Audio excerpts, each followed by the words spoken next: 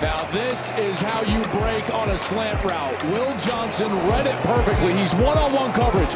Watch how quickly he breaks right when he sees the foot in the ground from Purdue.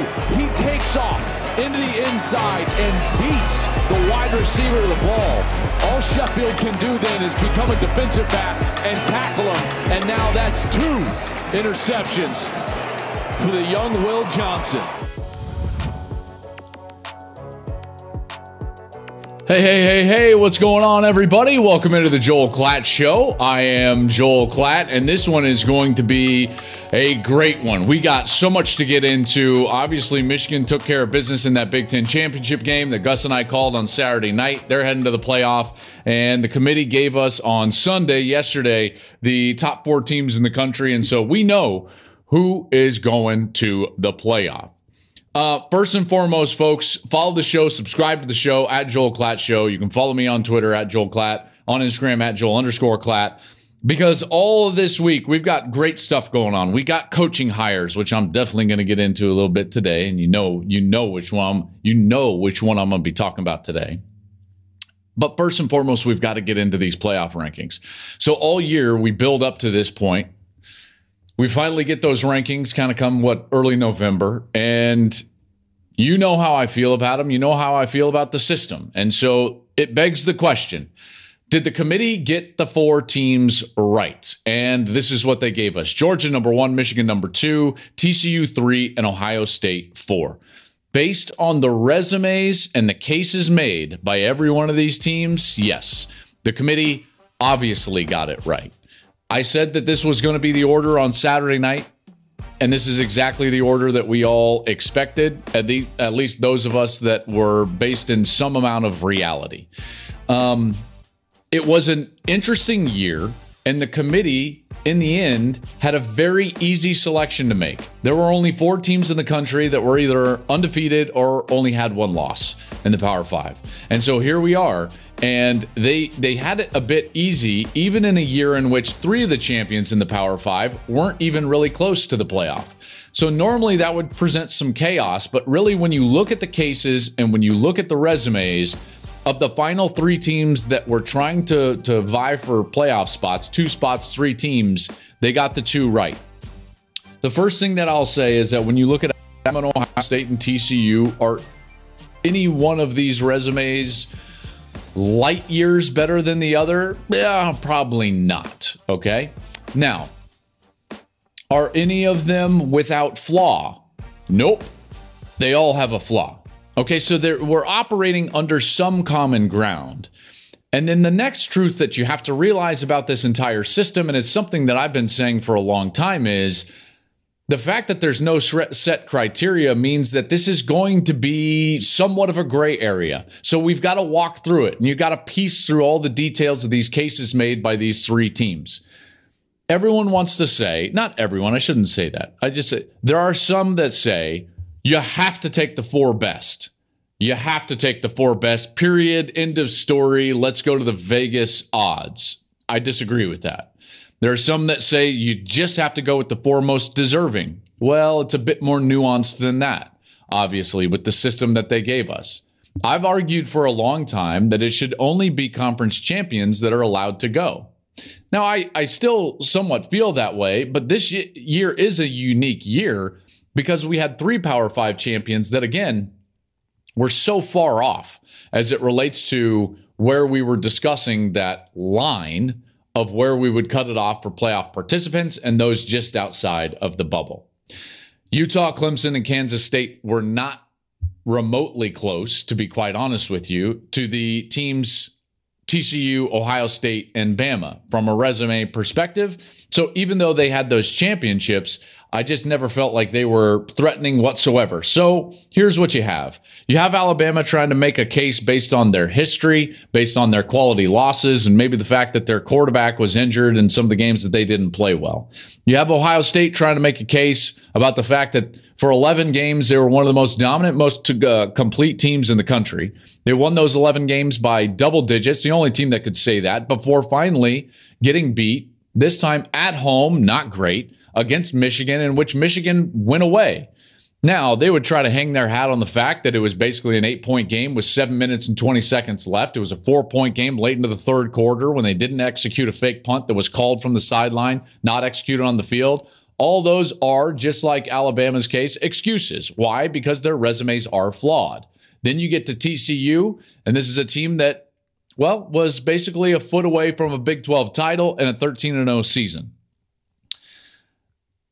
I think that the committee is always going to take, at this point in the rankings, the path of least resistance, and they did it again. Okay, and again, that's not a knock. It's just that it generally can play itself into a point where they have some obvious ways to go, some paths to take, in order for it to not be just a total sham. All right. So now that we say that, do I think they got it right? Yes, for the most part, I think that they got it right.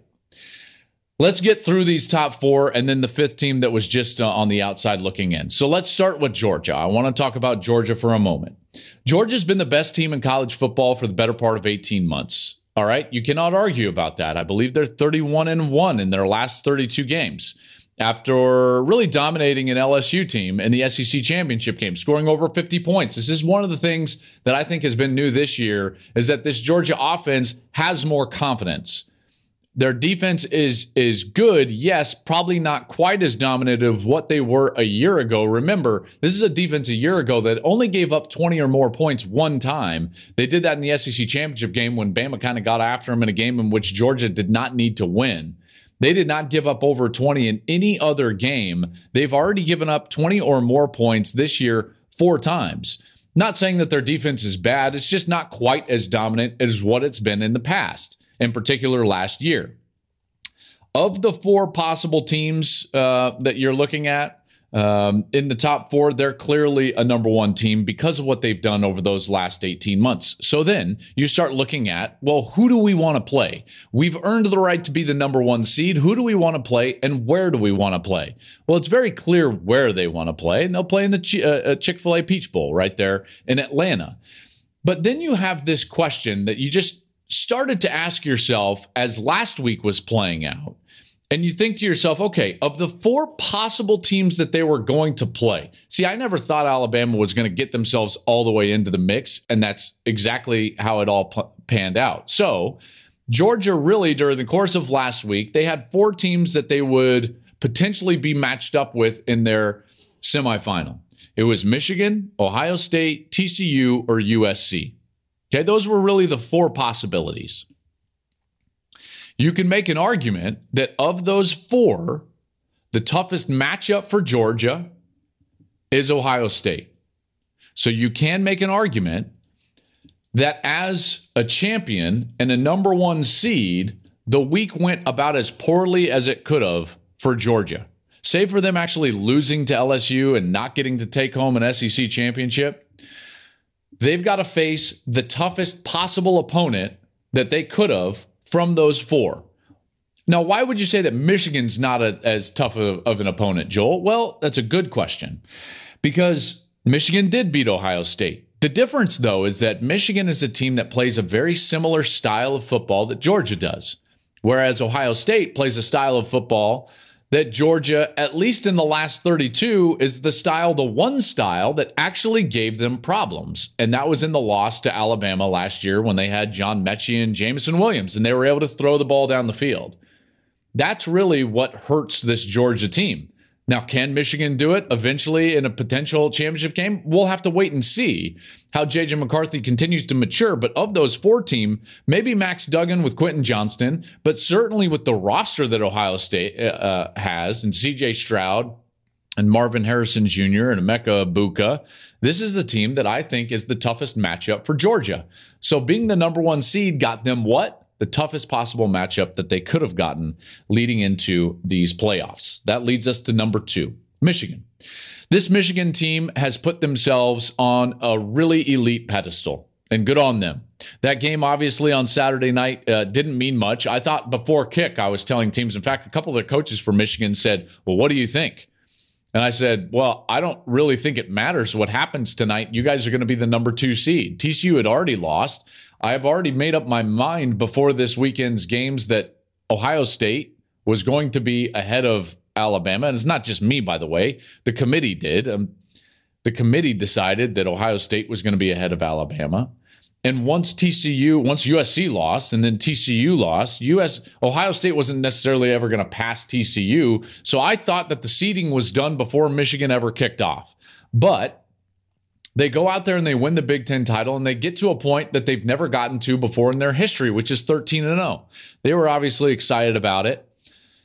But I will tell you that this Michigan team, even during the course of this season, has evolved a little bit. Michigan's 25-2 since the start of last season. That's the second best record to Georgia in all of college football. And yet we've seen different styles from them, albeit little nuances, okay? You're not going to see a drastic change in their style, but a little bit of difference.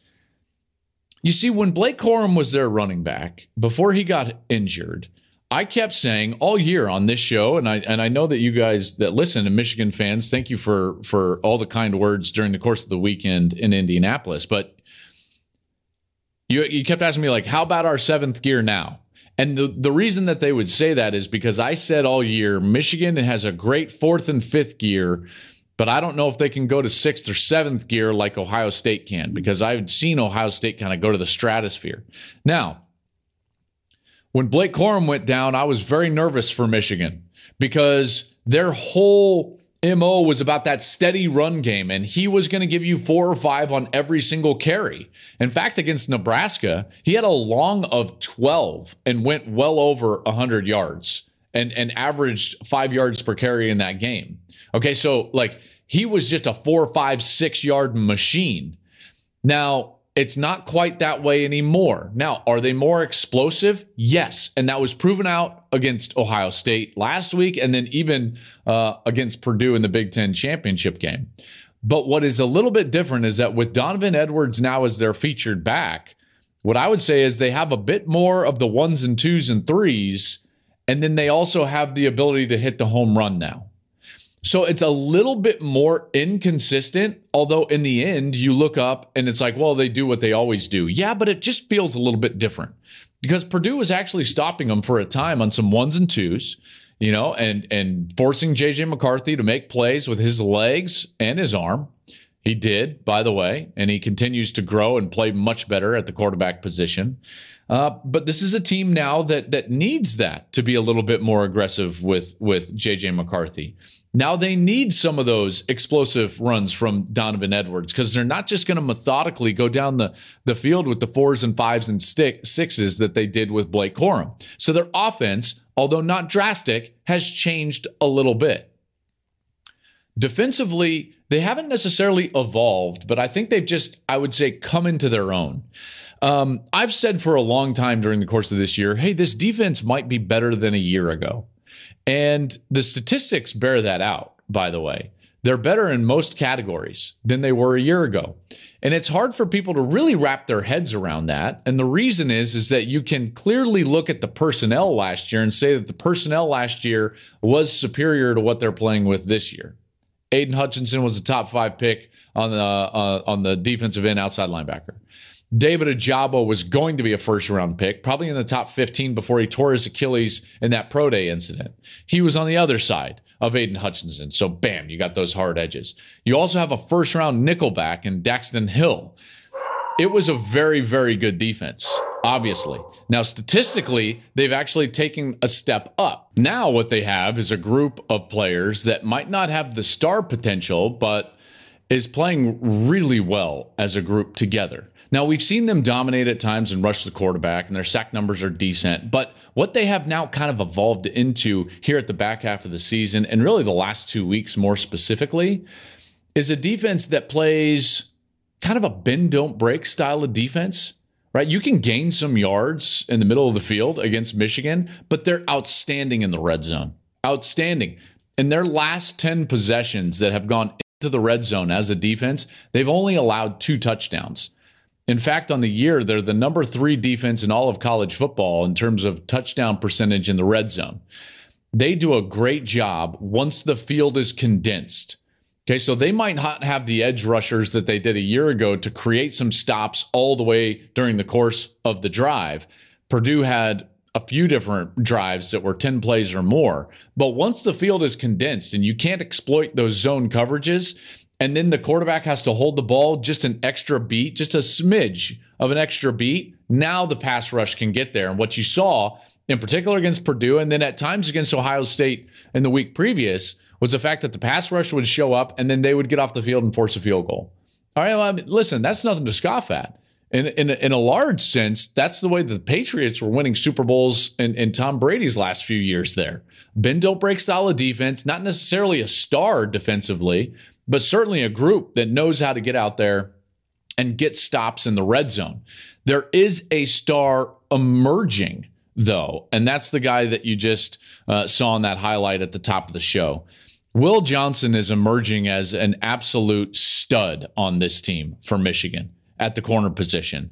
And he's now their best corner. He's probably the most talented defender. And when you look around the team, what you see is a lot of first or second year players that are the best players on the team. Donovan Edwards and J.J. McCarthy, Colston Loveland at tight end, Mason Graham on the interior of the defensive line and defensive tackle. Will Johnson was in there. Rolder, the linebacker, he gets in there. There's a lot of those types of players out there, young cats that are playing really well. So this is a team that's only going to get better next year. And now here they are as the number 2 seed, looking to potentially, beat TCU and get to a national championship game. Speaking of TCU, let's take a look at those Horned Frogs. When I look at them, it's not so much about the way I'm evaluating them as much as I was really disappointed, for them, for a guy like Max Duggan, that they weren't able to get that extra yard, punch it in, and potentially win that Big 12 title. It's not that I was rooting for them over Kansas State, because I wasn't. And I love Chris Klieman, and he's done a marvelous job with Will Howard and the Cats and Deuce Vaughn. I love those guys, right? It's because that ending sequence for TCU in that game is going to eat at them forever. Forever. Max Duggan was sensational during the course of that game, with Caleb Williams losing on Friday night and getting banged up, by the way, in the process. There was this crack in the door to potentially creep in and win the Heisman Trophy for Max Duggan. And for a large part of that game, it was like, okay, it's probably not going to happen. But then he did what Max Duggan does, and he started willing his team to a victory. Willing them down the field. One of those touchdown drives, he willed them down the field so much on all those long yardage conversions, running the football himself, he could not breathe. Like, he was totally spent. The guy put it all on the line in that Big 12 championship game, which is what makes the ending sequence so disappointing. So disappointing. As an analyst and someone that doesn't have a dog in the fight, what you want is for someone to go down with their best. And at 3rd and goal inside the 1 yard line, I'm screaming at the television, sneak, quarterback sneak. J.J. Watt probably is yelling sneak. He tweeted out, by the way, quarterback sneak is the single most difficult play to stop for 1 yard or less. Without a doubt, especially when you add pushers from behind, which is now legal, into the equation. We'll never understand taking the ball 5+ yards away from the line of scrimmage to try and gain 1 yard at any level. That's J.J. Watt. That's an NFL Defensive Player of the Year. That's a guy that has made a career out of trying to stop things like this. And again, he says it right there in the tweet, especially when you have pushers from behind that are now legal. Bush push is legal now. And it's 3rd down, and it's the 1 yard line. And Kansas State didn't even cover up the 3 interior offensive linemen. There was a little bubble there. That should have been a sneak all day long. And even if you're not going to sneak it, the ball has to be in Max Duggan's hands. If you're not going to sneak it, then it has to be some sort of read where Max can make the decision of whether he's going to hand it or he's going to give it, putting some edge player in conflict. Those are really the only 2 options, but they decide to go old traditional and reverse out and try to slam the running back into there, and they didn't get it on both of their last 2 snaps, 3rd down or 4th down. Great hold for Kansas State. Good on you, and you deserve to win when you can do that. The disappointing part is that Garrett Riley, as good as he is as an offensive coordinator, and make no mistake about it, he's a brilliant young offensive coordinator, and he's going to have a heck of a career in this business. But this is one of those, as a young guy, he's going to learn from. And this was a development moment for a young play caller in probably one of the biggest situations that he's ever had to call plays in his life. And he's going to learn that it's like, I don't have to go to my play sheet. The hunch is correct. Just sneak the ball in. And the fact remains is that Max Duggan willed his team back into the game, willed his team to overtime, and then didn't have an opportunity to win it. That's not going to set right with Frog fans. It's not going to set right with Garrett Riley. It's not going to set right with Max Duggan. And by the way, if Max Duggan propels himself in there, brings him all the way back, scores the touchdown, you never know. That could have been a Heisman moment touchdown for him, even on a quarterback sneak, because it would have been the moment that kid, after all the adversity that he's been through, would have willed his team to a championship and a for sure playoff berth.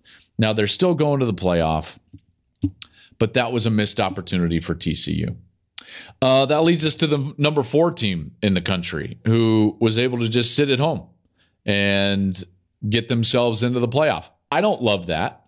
I've never loved that. I've never loved non-divisions going to the playoff. But the fact remains is that this year, with 3 of the conference champions being really not even close to acceptable into the playoff, this is going to be Ohio State's spot.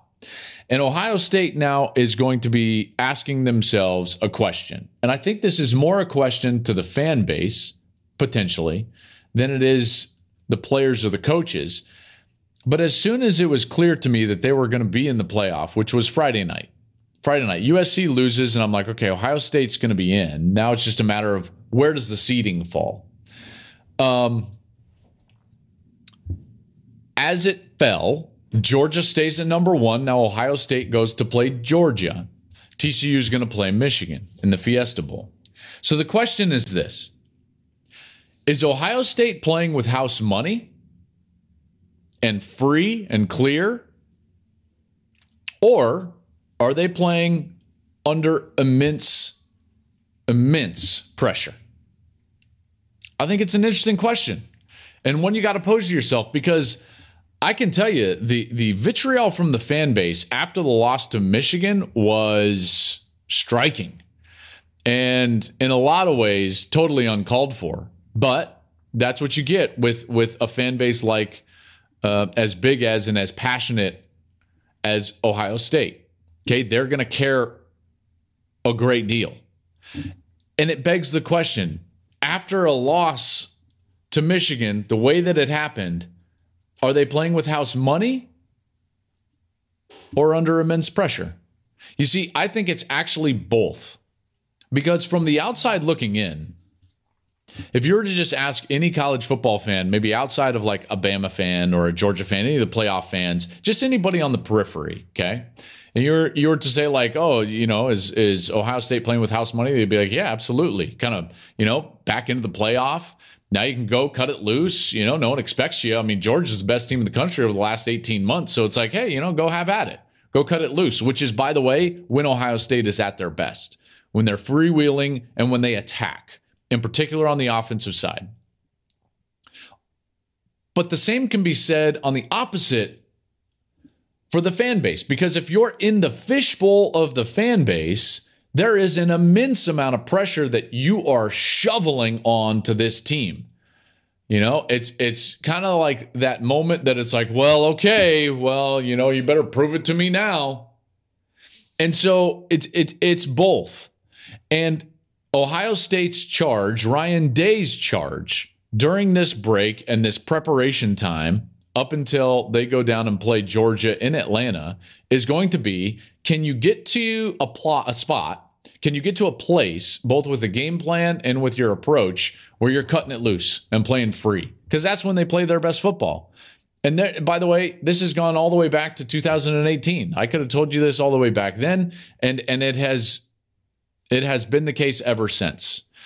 So that's going to be their task, is how do they get themselves in that free mode where they're really being aggressive, they're playing with good tempo, think about the game plan, by the way, in Fields' second year against Clemson in the playoff. Man, they were attacking. And even early in the game, the first game against Clemson, the previous year in the playoff, they were attacking. When they go on their heels, then it's not good. Then it's like the COVID year national championship game against Alabama. Then it's like the last couple of years against Michigan, right? You don't want to get onto your heels. Ohio State is better when they are moving forward, when they're being aggressive, and when they're cutting it loose. And if they play like that, they're really dangerous.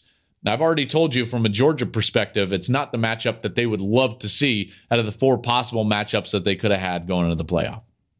Okay, that leads us to the last team that I'm going to talk about, and that's Alabama. Before we get into Alabama, let's get a word from their head coach, who was making the rounds this weekend, even though they weren't playing. Here he is, Nick Saban. And what I would say to the committee or anyone else is, if we played any of these teams that are on the edge or getting in, would we be the underdog or would we be the favorite? And I think if you can answer that question, and the goal is to get the best teams in, then you would say they belong in there. Okay, I want to talk about the fact that we, Fox, on the Big Ten Championship, had Nick Saban on at halftime. And there was a lot of talk on social media. By the way, in both regards, because I made, and I'll admit it, somewhat of a snide comment before halftime when I learned that this was going to take place. And then Twitter just blew up once Saban was actually on with the guys at halftime. Let me just say this, and I'm going to state this for everybody so that everybody knows exactly my thoughts. Nick Saban did exactly what he should do. Exactly what he should do. He should be lobbying. He should be presenting the best case for his team. How else do you stand in front of your team in a team meeting and, have their respect unless you're fighting for them? And he did that. And so it's not his fault that we were willing to put him on the air. By the way, we would have put others on the air at Fox. Okay? But Nick Saban took that opportunity to go on and fight for his team. Good for him. And that's exactly what he should do.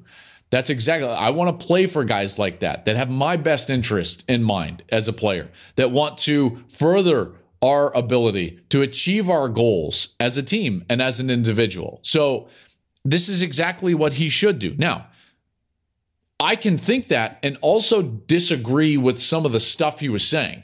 Okay, those can be mutually exclusive, right? So he made basically... Well, before I get to his points, let me just also say this. The reason I made the snide comment before halftime wasn't because it was Alabama and wasn't because it was Nick Saban. I believe Nick Saban is the greatest college football coach that has ever lived. I believe this dynasty that he has built at Alabama will never be equaled. Ever. Ever. What he has done at Alabama is totally unprecedented, will never be equaled, and this is the best program in all of college football. Georgia might be the best team for the last 18 months. Alabama's been the best for the last decade and a half. Okay, so this is the preeminent program. I have an immense amount of respect for Alabama and what they do and how they recruit and how they go about their business. Do you know why? Everything is about winning championships, which is exactly what this interview was about. If they want to have the opportunity, it's like, hey, would you take Coach Saban on at halftime? Well, we're a television and entertainment business. We're like, well, absolutely. He's the GOAT. We'll take him. And what's he going to do? Fight for his team. Why? Because that's what Alabama does. They fight for championships. That's why they're in this position where they're the greatest dynasty that we've ever seen in the history of college football. Now, having said that, I hate a system in which any coach for any team has to lobby in a week in which he's not playing. So when I say, and I guess Coach Saban's going to come on and, lobby for his team, I guess. Good for him. It's nothing about Alabama, and it's nothing about Nick Saban. It's about the system. The system sucks in a lot of regards. right? So like I can be totally have total disdain for a system that allows for lobbying and not have disdain for a program. In a lot of ways, I love Alabama. They're the Michael Jordan of the modern era of college football. I love greatness. We all should love greatness. Why? Because no one can be great unless they look at something and say, I want to be like that. Someone has to set the bar of expectation, and Alabama has done that. Having said all of that, so you know my genuine feelings out there, all you Tide fans that think I hate the Tide, couldn't be further from the truth. Have immense amount of respect for the Tide and Nick Saban. I disagree with his 3 points that he made in the interview. Let me just go through the 3. Number 1, he brings up, like you heard in the clip, Vegas. All right, well, I'm sorry, but I believe he was an 8-point favorite against LSU, right? And that didn't prevent them from losing that game. So that's just not an argument. I understand he's trying to fit it in the box of we're just taking the 4 best. But as I told you before in the show, there is a gray area, and we know there's a gray area, okay? So you can't just say Vegas, Vegas, Vegas. I'm sorry. That's not how this works. Why would we play any game if we were just going to go by the metric of Vegas? Then he started to talk about the losses. And yes, they were close losses to good opponents in really tough environments. But do you really want to live in a world in which the main argument that you would use as a team to get into the playoff is, hey, our losses are great? Now, I don't love that world either. I don't think anybody does. Wouldn't you much rather say, okay, what did you do rather than what did you not do? So what did you do? Well, you didn't beat a team that was ranked any higher than Texas. TCU also beat that Texas team. They also beat Kansas State earlier in the year. Ohio State also beat Penn State on the road. You get what I'm saying here, right? So like, you're chipping away at these and you're like, is Vegas really a metric? Well, absolutely not. Do you really want to live in a world where we're just saying my losses are great? Clearly not. And you had 2 of them, by the way, and the other teams only had 1. And then the last one, he talked about the injuries to his team. TCU is basically playing with their backup quarterback all year, Coach Saban. I know he played great, but he wasn't the starter initially. So could you be doing this with Bryce Young's backup for the entirety of the season?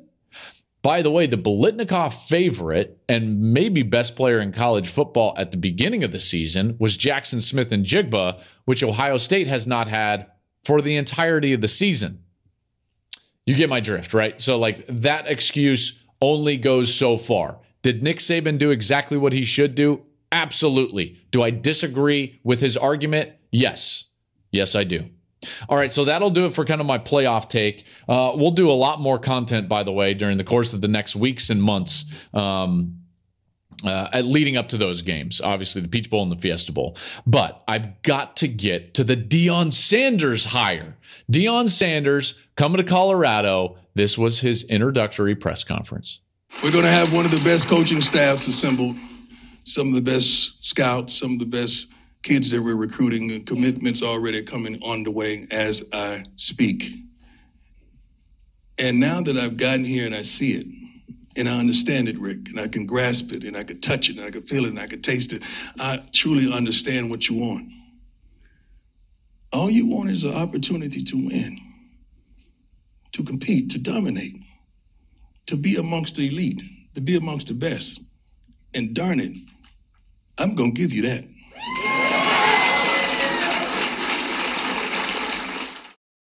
I mean, forgive me if I get chills right now. Obviously, at my alma mater, it has not been very good for a long time, better part of 2 decades.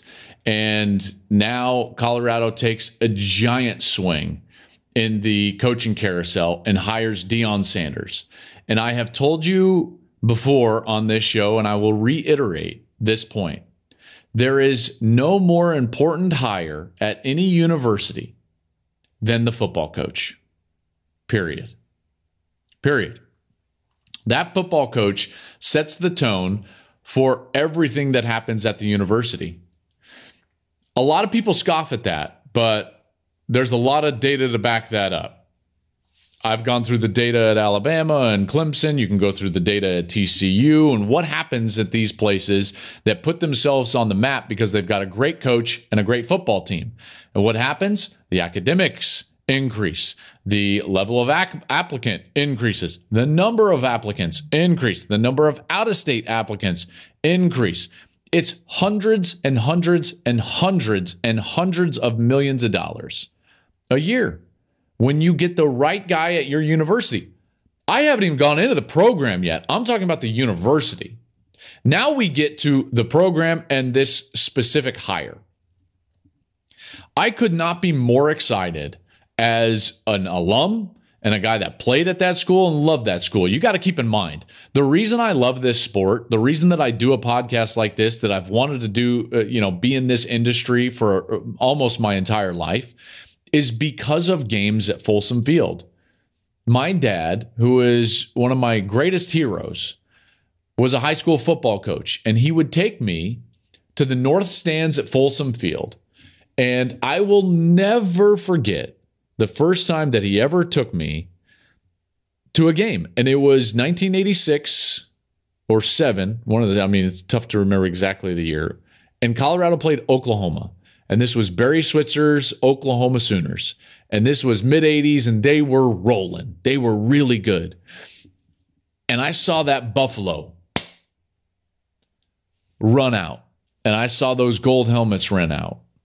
And from that moment on in my life, there was nothing I wanted to do more than play at Colorado. I fell in love with the sport because of Saturday afternoons at Folsom Field.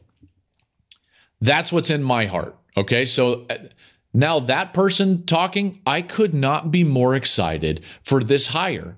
Colorado, the program that I love, that I watched win national championships, that I watched have Heisman Trophy winners and Thorpe Award winners and Butkus Award winners. This storied program from my youth had fallen on some of the hardest times of any program in the country. You could make an argument that they had the worst Power 5 roster in America this year. I mean, it was not good at all. And now, in the course of one afternoon, the most relevant program in the country is Colorado because of one guy. You want to talk about the importance of a hire, the importance of a football coach? How about Colorado and Deion Sanders? When you hire a guy like this, you got to understand you're hiring a guy that is one of one. College football is about perception, it's about recruiting, and it's about your head coach. Can he put himself in a position to basically be a star so that when a letter arrives, when a text arrives, when a DM arrives on a player's phone or at the house or wherever it is, it's immediately like, ooh, yeah, that's right. Hey, Nick Saban texted me. Ryan Day texted me. Kirby Smart texted me. Deion Sanders texted me.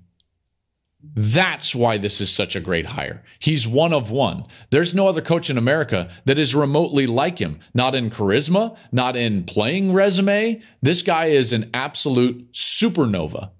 So yes, it's a home run hire. He's been a great coach at Jackson State. Someone was going to do it in the Power 5. Colorado just had the brass enough to do it first. And good for them.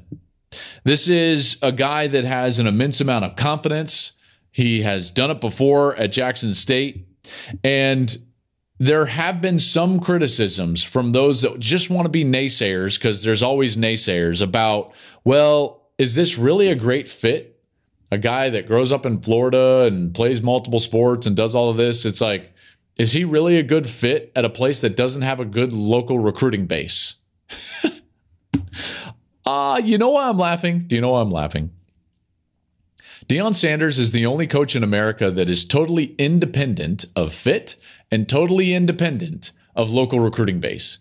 Deion is the fit. He's the sun. Everything revolves around him. He doesn't come in and fit into Boulder. Boulder will fit into Prime. That's what he is. That's what he is. He's the sun. Everything orbits around him. So it doesn't matter where he goes. It's going to be the same operation and the same person. He's not going into fit there. They're fitting into what he wants to do.